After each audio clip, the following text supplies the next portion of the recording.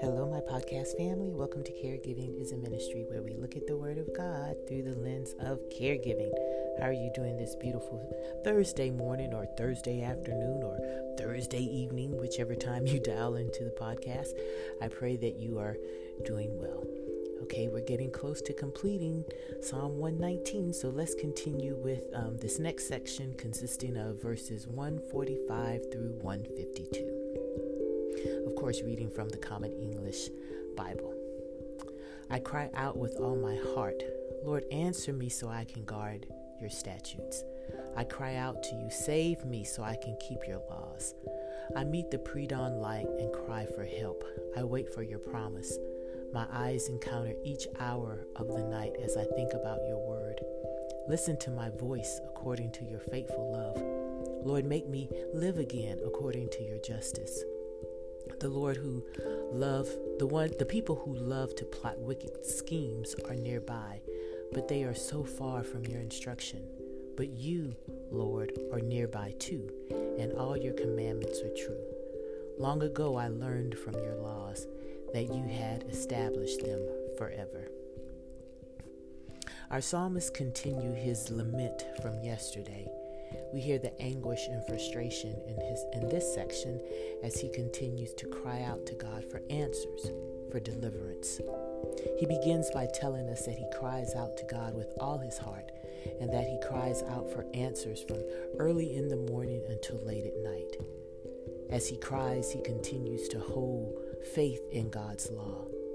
The word of God, or the law, is the foundation that sustains him through this exile.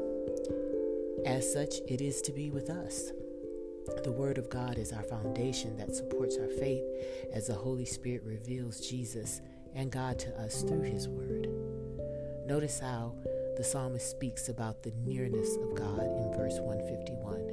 Before that, he admits that his enemies are near and ready to continue their torment, and how far they have gone from God's law. Yet he understands and knows that God is also near.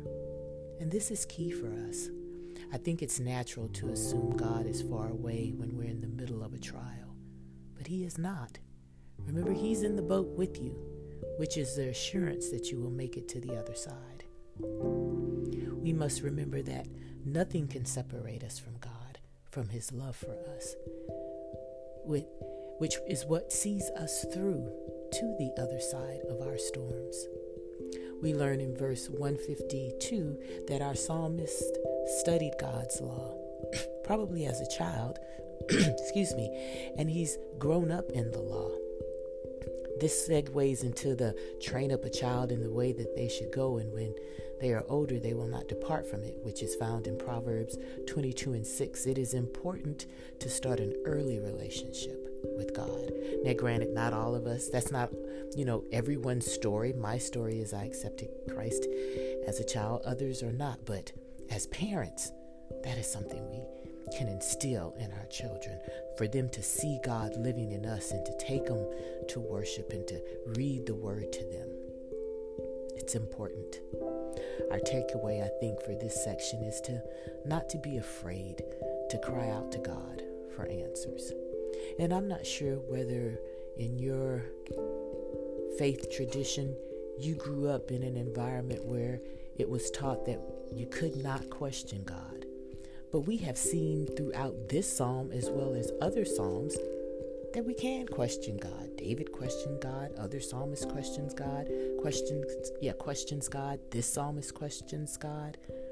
It's okay. It comes from relationship. We can wrestle with the word of God and wrestle with God, as we have seen Jacob wrestled with God. Of course, we won't come out with a permanent limp as a result, but our questioning and wrestling with the word shows that we're growing, that we are trying to understand so that we can apply. We're not robots. God didn't make us that way. No, he gave us a heart and a mind that we are to use. Seeking God and learning of him will naturally lead to questions, so don't be afraid to ask. There's a caveat though. God doesn't have to answer, right? We must never forget that He is God and that He chooses to answer us. And sometimes He may decide not to. Once again, we must get comfortable with not having an answer and still hold on to the foundation of our faith, which is in the person of Jesus Christ. Your season of caring and giving will bring you to questions of God. And that's okay. Seek answers and guidance as you go through this journey, not only with your loved one, but with God. Make it a partnership with the three of you, with God in the lead. Trust that He has both your loved one and you in mind, even when you possibly can't comprehend why this season has occurred. Continue to trust in God. Let's pray. Lord, we come to you hearts heavy with so many things that are going on around us. For caregivers, of course, the thing that is the forefront in our minds are our loved ones and what we are experiencing with them and through them as we both go on this caregiving experience with this disease, with this accident that has rendered them different from when we first met them, when we first knew them. And so we grapple with that, Father. We cry out why, and we cry out how long. We cry out for help. We cry out for healing. But as our psalmist is teaching us in this 119 Psalms, Lord, we are to trust you. We are to put our trust in you, our Savior, Jesus Christ, and in your word, which constantly reassures us that you are with us, that nothing can separate us from you, that you will work all things good on our behalf, that you are a rewarder of those who diligently seek you, that even in the storms of life, you will be with us, and that you will use those storms to draw us near to you and to firm up our faith in you. We come confessing that we don't like this season, that it's hard and difficult. We've had to make sacrifices that we didn't think that we'd have to make up. But in the midst of all of this, Father, we're choosing to trust you.